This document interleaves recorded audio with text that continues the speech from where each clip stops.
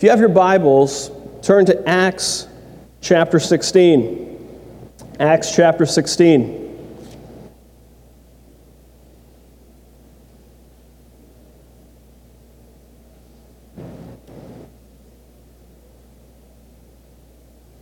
One of the things I think is hard sometimes for us to not notice and pay attention to is how many things that we see people get into controversy over are really minuscule, small things. In the grand scheme of things, all of us have gotten into contentious relationships with others throughout life. And at times, when we do the analysis, if we were to be honest with ourselves, what seems to be a very serious matter between us and other people really wasn't so serious where it began. This morning we're going to be looking at in Acts chapter 16 that Paul unknowingly causes an uproar. Paul doesn't even realize that his simple annoyance over a situation, how he responded, would have the backlash that it does. In Acts chapter 16, we're going to be looking at specifically three things. Number one, the distracted prayer in verses 16 through 18. Number two, the misguided imprisonment, verses 19 through 24. And number three, the awakened redemption, verses 25 through 34. Let's start with number one, the distracted prayer, verses 16 through 18. Now it happened as we went to prayer that a certain slave girl possessed with a spirit of divination met us, who brought her masters much profit by fortune-telling. This girl followed Paul and us and cried out, saying, "These men are the servants of the Most High God, who proclaim to us the way of salvation." And this she did for many days. One of the things that you see here in this text is that this lady that we are introduced to in this text is bothered by something that's going on with Paul in the prayer meeting that he has. Paul comes back to this gathered prayer service, if you will, and continues to build these believers up. Remember, Lydia had just asked him to stay with her after she became a follower of Jesus Christ, and Paul sticks around. He and Silas, more than likely Timothy and Luke as well, are there ministering to that community. But what ends up happening is there's an interruption here in the regularly scheduled programming. Have you ever had that happen in life? An interruption, if you will, to the regularly scheduled programming that you have in your life. Every one of us has, in a certain sense, those of us that don't like schedules still have a schedule, right? We can't really live without it. You still have to get up a certain time to make it for a certain time to whatever event that you need to go to, whether it's your job, whether it's church, whether it's in a special event that you're going to be attending. All of us have to, in a sense, follow a schedule. But what happens when that schedule doesn't turn out the way we had anticipated? Remember, all of us, I don't know if you've ever had this happen, maybe I'm the only parent that goes through these things, but when you have something you're anticipating and you've been planning for a long time, and then all of a sudden, last minute, you have to change the plans and you can no longer do what you wanted, there's a disappointment that comes with that, doesn't it? There's a tendency to go, all that work for nothing, right? Well, Paul here, he's going about ministering. And what's brought up here in this text is the slave girl who's possessed by a demonic spirit, a spirit of divination, if you will. Some background to why divination is mentioned here. The writer connects this actually to Greek mythology, because they believe that this girl was a person through which Apollo spoke through by means of a python or serpent who guarded the oracle of Apollo.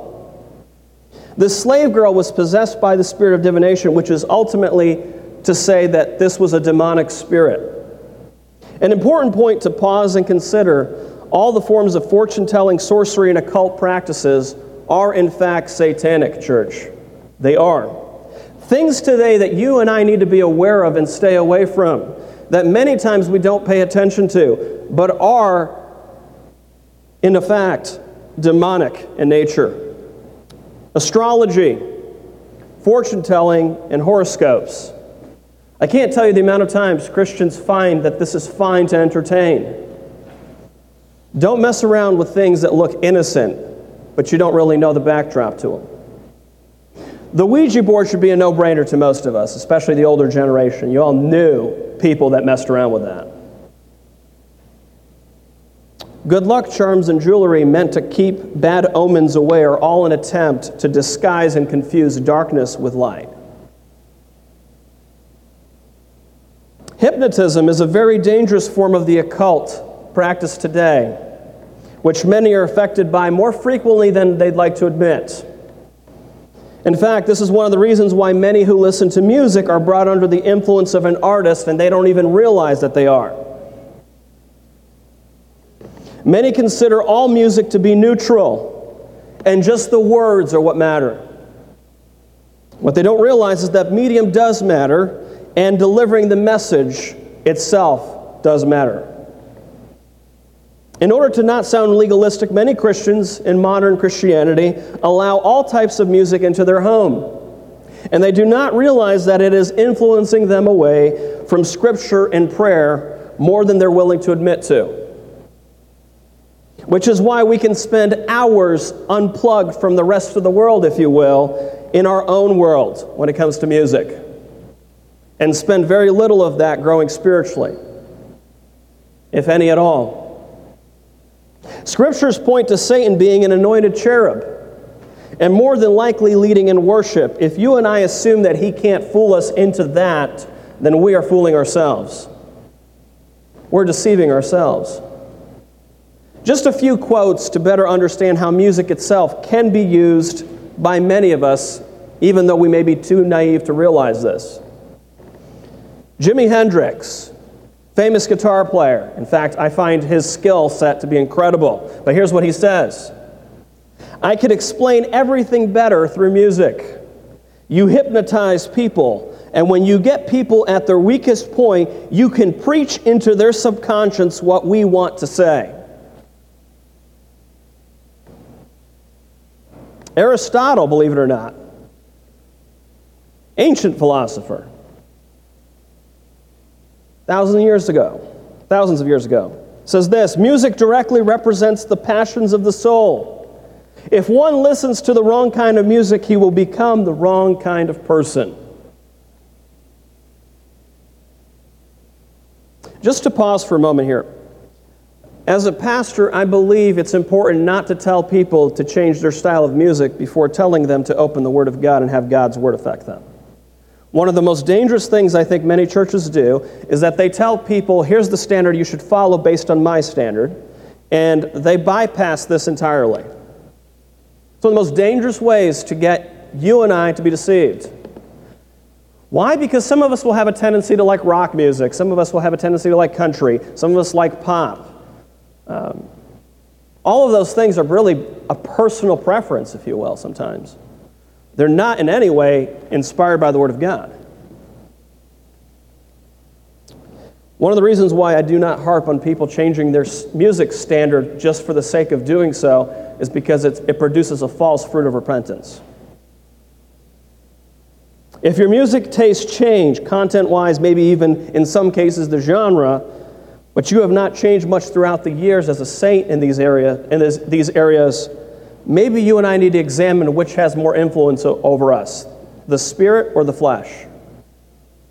You see, as you mature in your faith with Christ, certain things are going to change automatically. It comes through the process of sanctification. If you're listening to the same garbage you did before you became a believer, then that's not good evidence of the Spirit working well in your life. And you need to examine that. What's interesting here, back in the text, is that this girl speaks only the truth, actually, about Paul. She actually makes the statement that these are great men of God. They're declaring the way, the truth here.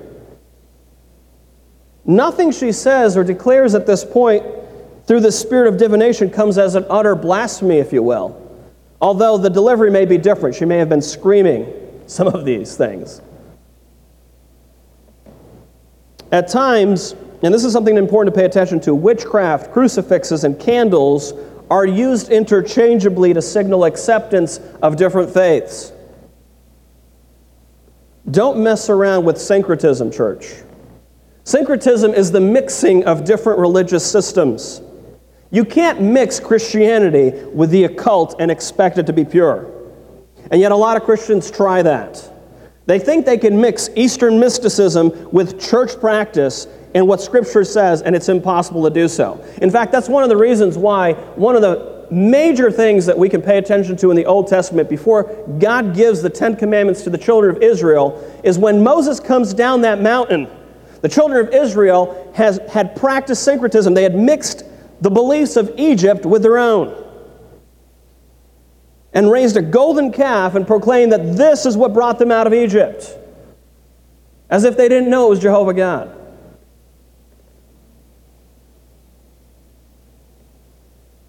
What's going on here in this text is this slave girl, if you will, for quite some time is following them. And Paul just has enough at one point. I love that the text tells us something that all of us are very familiar with. Paul is annoyed. I don't think any of us have ever gotten annoyed, right? You've never been annoyed, right? None of us have been annoyed with any circumstance or anybody else.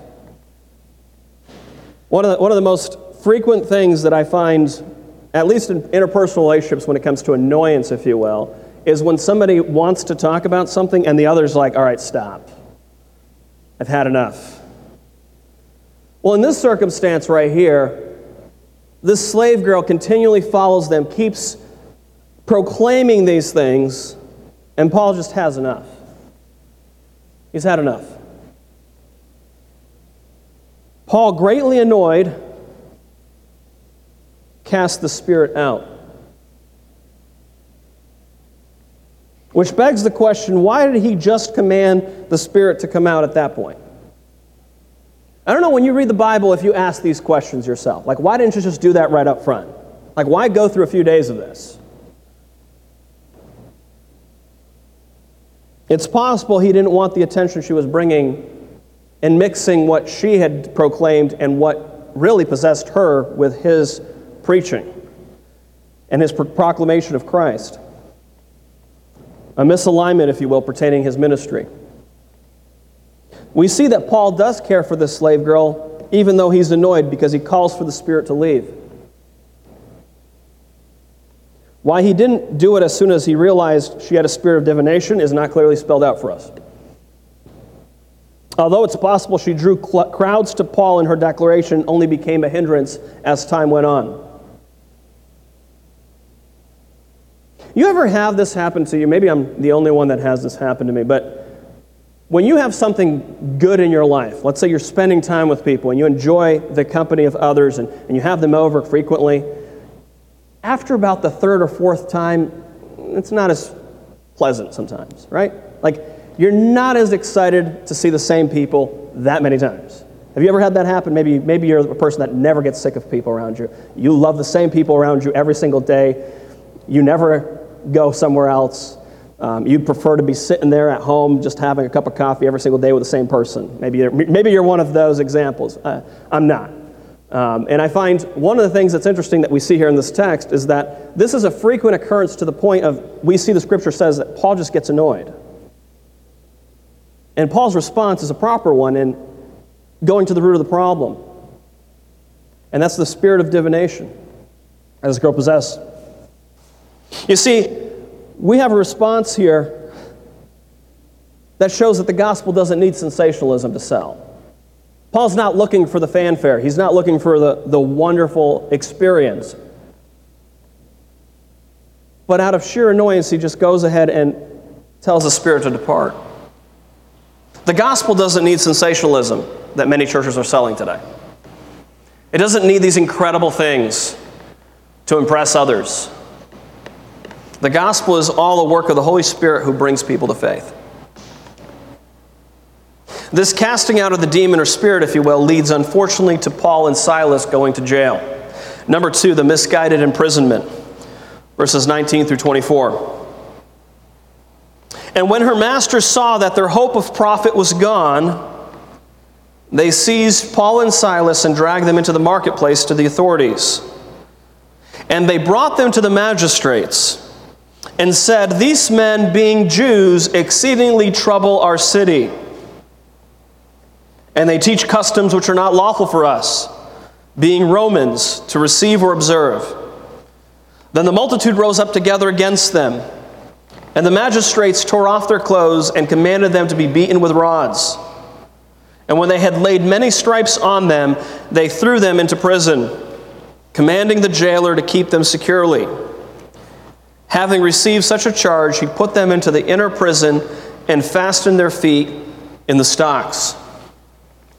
So what we have here in response to this freedom now that this slave girl possesses, because she's no longer controlled by the demon, she has freedom. We have a response of a financial hit towards her masters. And that doesn't make them in any way respond well to that. In fact, that financial hit causes them to lose quite a profit. As we've mentioned before in the Sermon on Persecution, and then we mentioned this weeks back, this was not exclusively a gospel situation here in this text. This is Paul preaching the gospel, and this lady comes along and proclaims through the spirit of divination, truth, yes, the manifestation of a false spirit as well. And Paul, out of annoyance, casting that demon out. The fortune-telling slave girl loses business for her masters, and the response here is to put them in prison. Their bottom line was affected by Paul's expulsion of the demonic spirit in this girl. This is a point I really want to park on for a moment, because the response is an interesting one, and I think sometimes when we read the text of Scripture, we don't pay attention to these little nuggets that Scripture reveals to us. They did not, if you will, sue for damages of lost income. They rather went after what these men taught and their effect on society at large. Sound familiar? Sound like something that might be happening in culture today? They were okay with the slave girl telling everyone that Paul and Silas were preaching the gospel in the way and that they were sent from God. They were fine with that as long as they were making money. As soon as the money went away, they weren't so fine with that message. As soon as the demon was expelled, they could no longer make a profit, and that turned Paul and Silas against them. They specifically went after Paul and Silas as Jews teaching something that Romans would forbid and worshiping someone other than the emperor himself. They claimed that because Paul was a Jew, he should be tried for insubordination to the Roman law. They argued what Paul was teaching was a threat to society. Man, people have not changed much. If you do not pay attention to what's going on in the world, you'll realize that very quickly people haven't changed that much. And we always assume that it's much worse and people are so different now than they were back then. They weren't.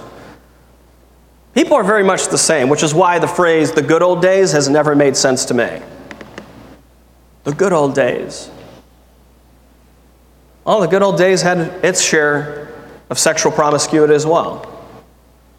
Its philosophy that was opposed to God as well.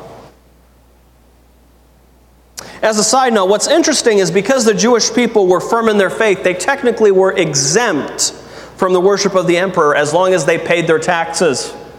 I don't know if you knew this. After all, money's all that matters, right? At least that's what seems to be the case here in this text to these men. When you hurt my wallet, then I'm going to come after you. When you hurt my financial statement for the next quarter, I'm coming after you. I don't care as long as you don't hurt me financially. But as soon as you affect the bottom line when it comes to my finances, now you're my enemy. Behind the scenes, there was growing a persecution of the Jews under Emperor Claudius, which made Paul and Silas an easy target for these men. In fact, when the government will back you up with what you want to get others in trouble for, why not go to them right away? I mean, if the government's going to already back up your position in going after other people, why not go directly to them and have them execute, if you will? So many Christians today just want to raise their families, earn a living, buy a home, while raising their children according to the principles of Scripture. And that's all fine and good. What they don't realize is the worldview that they hold to is no longer acceptable in many cases. It's not accepted in society. As time goes on, it's going to get more and more difficult for you to express what you believe a family should be. What's incredible is that so many people, particularly Christians in progressive Christianity, think the gospel, the good news that Jesus saves sinful man, is the only thing you should never compromise on. When it comes to sins, you can bypass all of the dialogue that Scripture has on that. At the end of the day, God is love, and that's all we need to proclaim. What they don't understand is how all these other areas in culture are fighting directly against the gospel. They don't understand that gay marriage is an affront to the unity between Christ and His church, the bride.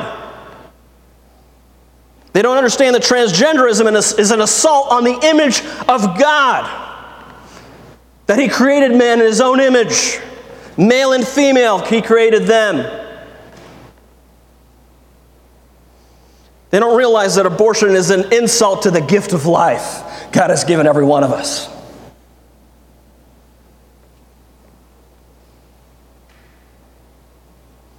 Many Christians will argue you don't need to speak out about anything.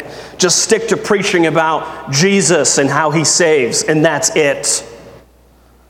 Just love people to Him. If Jesus saves from sin, what sin is He saving us from then?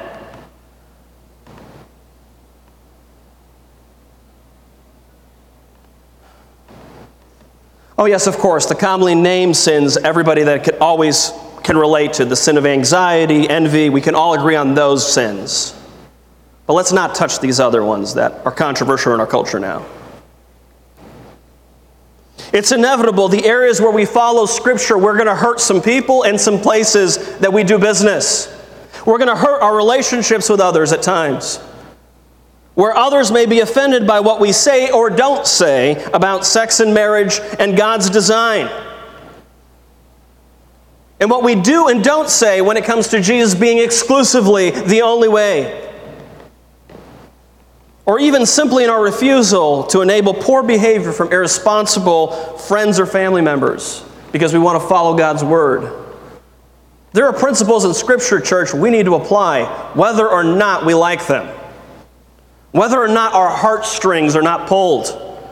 There are people I love dearly, and they know my position on certain things, and they know that I love them with all my heart, but I can't agree with their sin. Businesses are going to be affected if we don't support these organizations which promote an unbiblical stance. And let me tell you, church, this is important, and I think a lot of us miss this point when it comes to who we do business with. There's a difference between a business promoting sin and allowing sin. There is a difference, and you need to be able to tell the difference between those things. When we follow Scriptures, our finances may be affected. Where we may not get the promotion for refusing to cut corners others will. Or simply not following the laws which counter God's in Scripture. What Paul does here is out of annoyance, he casts out a demon and ruins someone's business strategy, if you will. He didn't exclusively sit down and share the gospel message with this slave girl at first, although she probably heard him speaking to the others during this time. Paul still preached the gospel, he still prayed, but this wasn't one of those times. He shook some things up financially for these owners. That's why they were angry with him. They were fine with him proclaiming Jesus with prayer meetings. As soon as their finances were affected, that's when they went after him. As long as we're able to make a profit, we don't really care what you're doing, Paul. When what we do impacts those around us in what they perceive to be a bigoted view, taking away from their profit, their bottom line, influencing their family and friends in ways that they don't like, that is when we will experience the blowback. It could be a financial hit. It could be a severance from others, or even imprisonment or death in the most extreme circumstances. Brothers and sisters, that is what's going on around the world outside of America today. And you need to be aware of the fact that you have a lot more freedom than they do right now. And that while you have a lot of freedom, that you need to prepare. And that you need to be prepared right now. Don't wait. Vodi Bakum says, suffering is common for all. However, persecution, which is a form of suffering, can be avoided. All you have to do is compromise. Unfortunately, that's a lot of the church in America today. No one will go after them. They don't preach anything controversial from the Bible, ever. God is love, and that's it. It's the only thing they proclaim. 10 steps to a better marriage without the Word of God telling you how to do that. God wants you to be happy. Those are the sermons we're preaching in America today. Paul and Silas here in this text are stripped of their clothes down to their underwear and beaten by the authorities.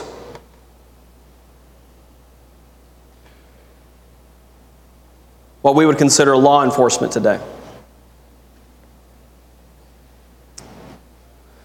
Pay attention, church. Not every governing authority will always follow what God's Word considers the standard. With this kind of beating, Paul and Silas were viewed as a threat to society. What is interesting to point out here, and this is something that you may not have noticed because it's not really mentioned clearly here in this text, Paul and Silas were the only ones that were beaten and thrown into prison. And more than likely, Luke is here with them during this time, as well as Timothy. Luke was a Gentile, and Timothy is half Jewish and half Greek. Paul and Silas are thrown into jail, only to be given the incredible opportunity to share the gospel once again. That's how it works. Number 3, awakened redemption. Verses 25 through 34. But at midnight, Paul and Silas were praying and singing hymns to God, and the prisoners were listening to them. Suddenly there was a great earthquake, so that the foundations of the prison were shaken. And immediately all the doors were opened and everyone's chains were loosed. And the keeper of the prison, awakening from sleep and seeing the prison doors open, supposing the prisoners had fled, drew his sword and was about to kill himself. But Paul called with a loud voice, saying, "Do yourself no harm, for we are all here." Then he called for a light, ran in, and fell down trembling before Paul and Silas. And he brought them out and said, "Sirs, what must I do to be saved?" So they said, "Believe on the Lord Jesus Christ, and you will be saved, you and your household." Then they spoke the word of the Lord to him and to all who were in his house.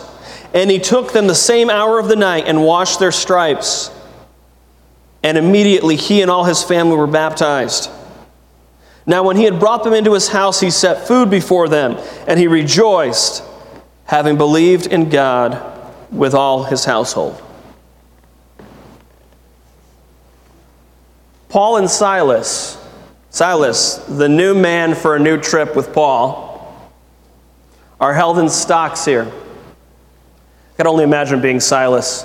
"Sure, I'll go with you, Paul. First experience. Beaten and jailed." At least, I guess they had a good incident first. They had Lydia, but got a little time in the house. So they're held in stocks, and they start singing at midnight. Probably, "Bless the Lord." No, I don't know. I don't know what song they were singing. But we do know that they were, and others were listening. I'm not sure if there was that one random person that goes, "Stop," in the jail. We don't see that in the text. But we know that others were listening to what they were singing. Church, if there's one thing that's lacking in the church today, and I know I'm not going to do a whole sermon on this, but I'm just going to park for just a second. We need to be a church that sings the praises of our King. Men, you need to lead the home in worship and sing together with your kids. It's something that is lost in the church today. And you're probably saying, well, I don't have the best voice. God doesn't care. God is not looking for falsetto. He is looking for you to give him the honor that he's due. Which is one of the reasons why I always love that text, and I believe it's in Psalms, to praise the Lord with a loud noise. Praise him with the instruments. We ought to praise God with everything we have, and that doesn't just include coming into church and singing only on a Sunday morning. Sing it out in the car. Instead of the pagan Lady Gaga songs, sing some worship with your kids.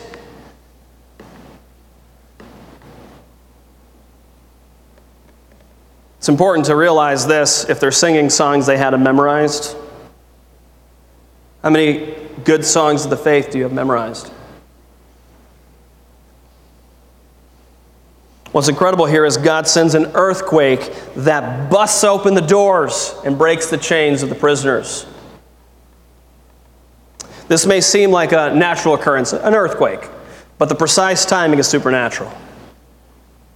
Supernatural. The jailer must have fallen asleep probably earlier or maybe during their singing. Who knows? Maybe they put him to sleep. I don't know. But he awakens with this earthquake to find the doors open and chains off. He assumes everyone's escaped. There's nothing to do than to make sure I finish myself off before they finish me off. Paul yells with a loud voice, "Don't hurt yourself. We're all in here. We're having church in the inner cell." That's my added comment, sorry.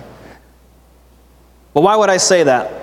Well, here's what's interesting. The jailer runs in with a light and falls down before Paul and Silas.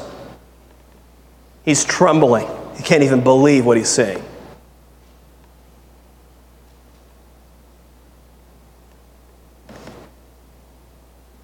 His question to them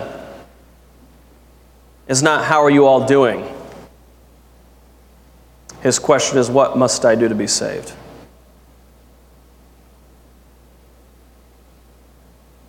What a gospel witness.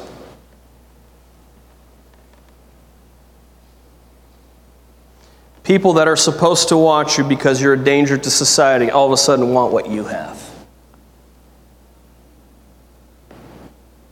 What makes you different? I despise people like you, but I want what you have. That's what the gospel does. All of a sudden, they want what you have that Jesus saves. Paul and Silas simply respond with what the gospel is in a nutshell. Church, listen, this is something we overcomplicate all the time when we want to share the gospel. Here's the shortest summary of the gospel that you need to memorize. Believe on the Lord Jesus Christ and you will be saved. Paul doesn't do a long exposition on every point on the Trinity and sanctification and justification. He just goes simply and says, believe on the Lord Jesus Christ and you will be saved. Now, do all those other things matter? Of course they do, which is why Paul sticks around and still teaches people. He disciples them. But the starting point is what the Holy Spirit already does in that heart. How do we know the Holy Spirit's already affected this jailer? His first question is, what do I do to be saved? How do you know the Holy Spirit's worked in a person? They want to know what they need to do to be a believer in Jesus Christ. They want to come to saving faith because the Holy Spirit's already worked in that heart.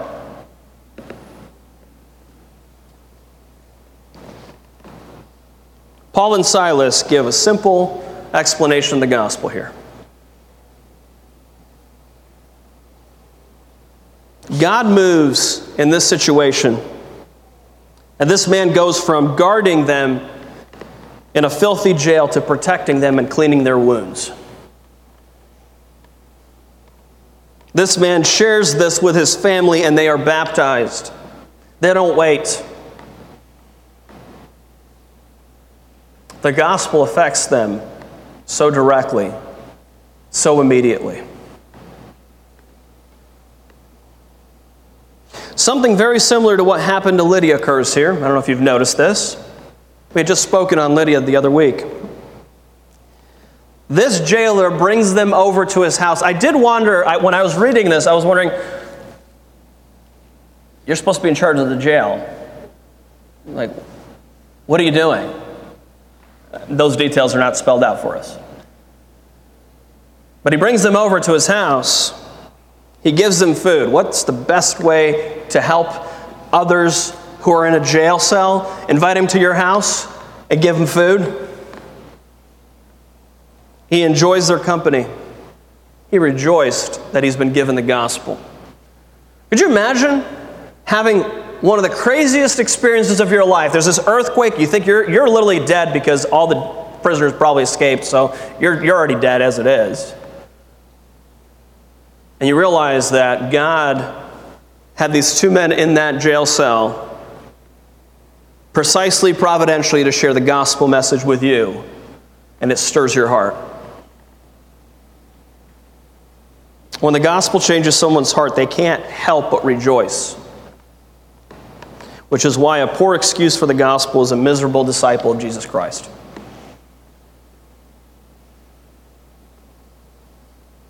So in conclusion, here's my question.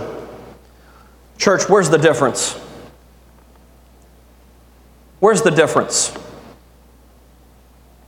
You don't need to be outspoken on every topic. That's not what Scripture tells you to do. But you do need to take a stance on anything Scripture says and be clear of what God's Word does say on it when it comes up. Do more know about your allegiance to a political leader or party than they do your allegiance to Christ? There are many conservatives that don't know Jesus Christ. It doesn't save them.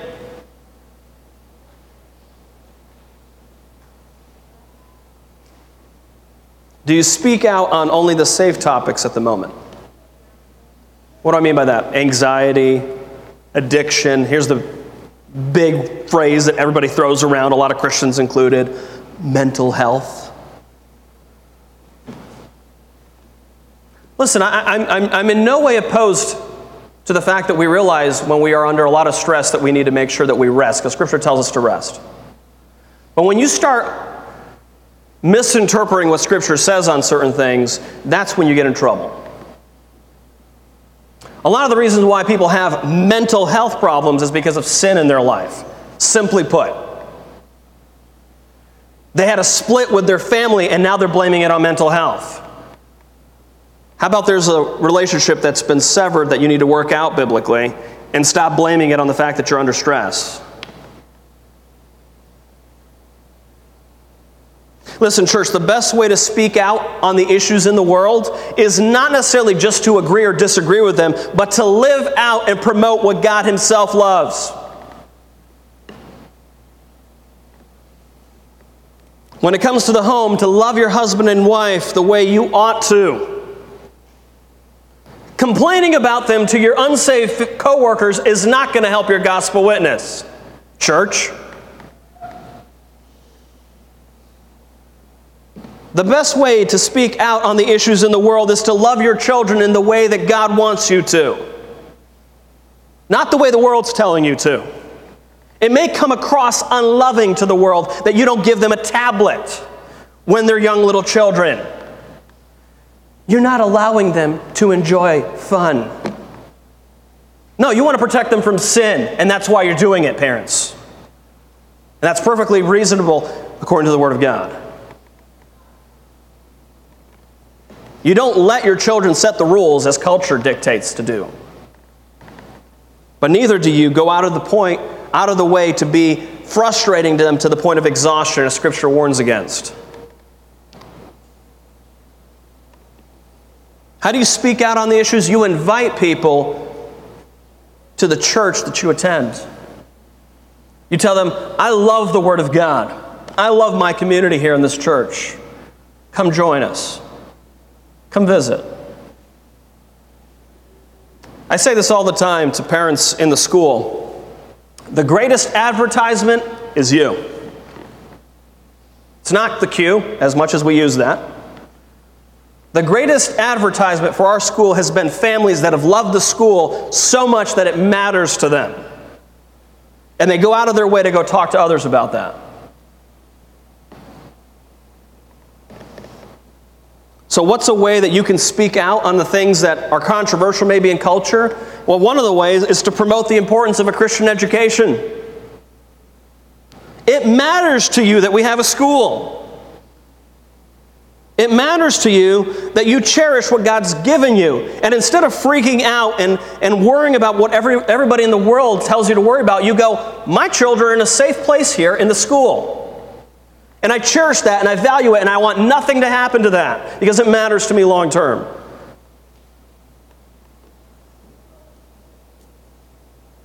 We realize that at times it's going to be difficult.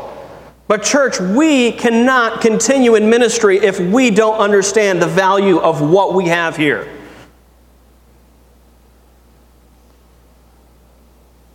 Instead of complaining about the things that are outside your control, promote the things that are in your control.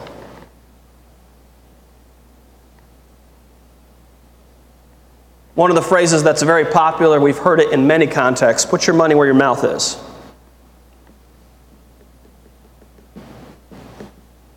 What you want to spend your money on, you're going to promote ultimately. Ask God where you are inconsistent in how you are portraying Him, church. Where's the difference?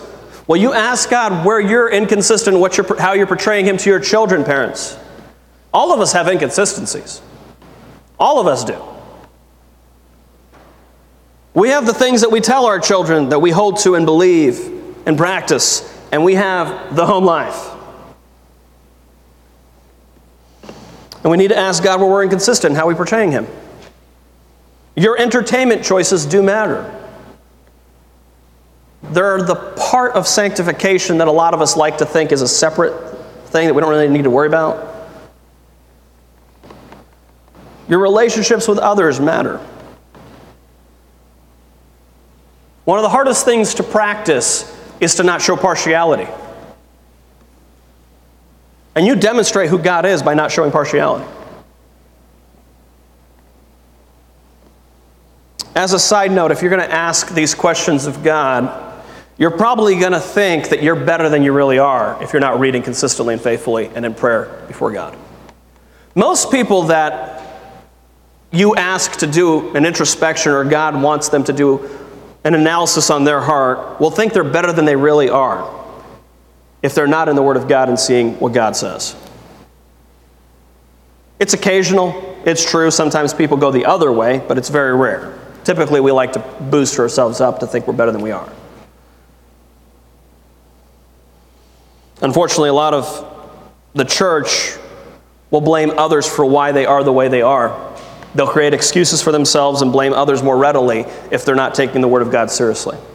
Listen, there's one thing I've learned throughout the years of my marriage is that the moment that I say, this isn't that important, I'm just going to go off of what I think is right in my marriage, it goes bad. Anytime there's a disagreement, the Word is what we need to go to for guidance. Not our intuition, as wonderful as it may be. Not our intellect, because some of us are very good logical arguers, right? How many of you have met people like that? Maybe you're one of those. You love to reason your way through something to prove your point. How about simply just saying, forgive me? How about that? How about instead of explaining ourselves 50 times, we just go right to the point, I was wrong.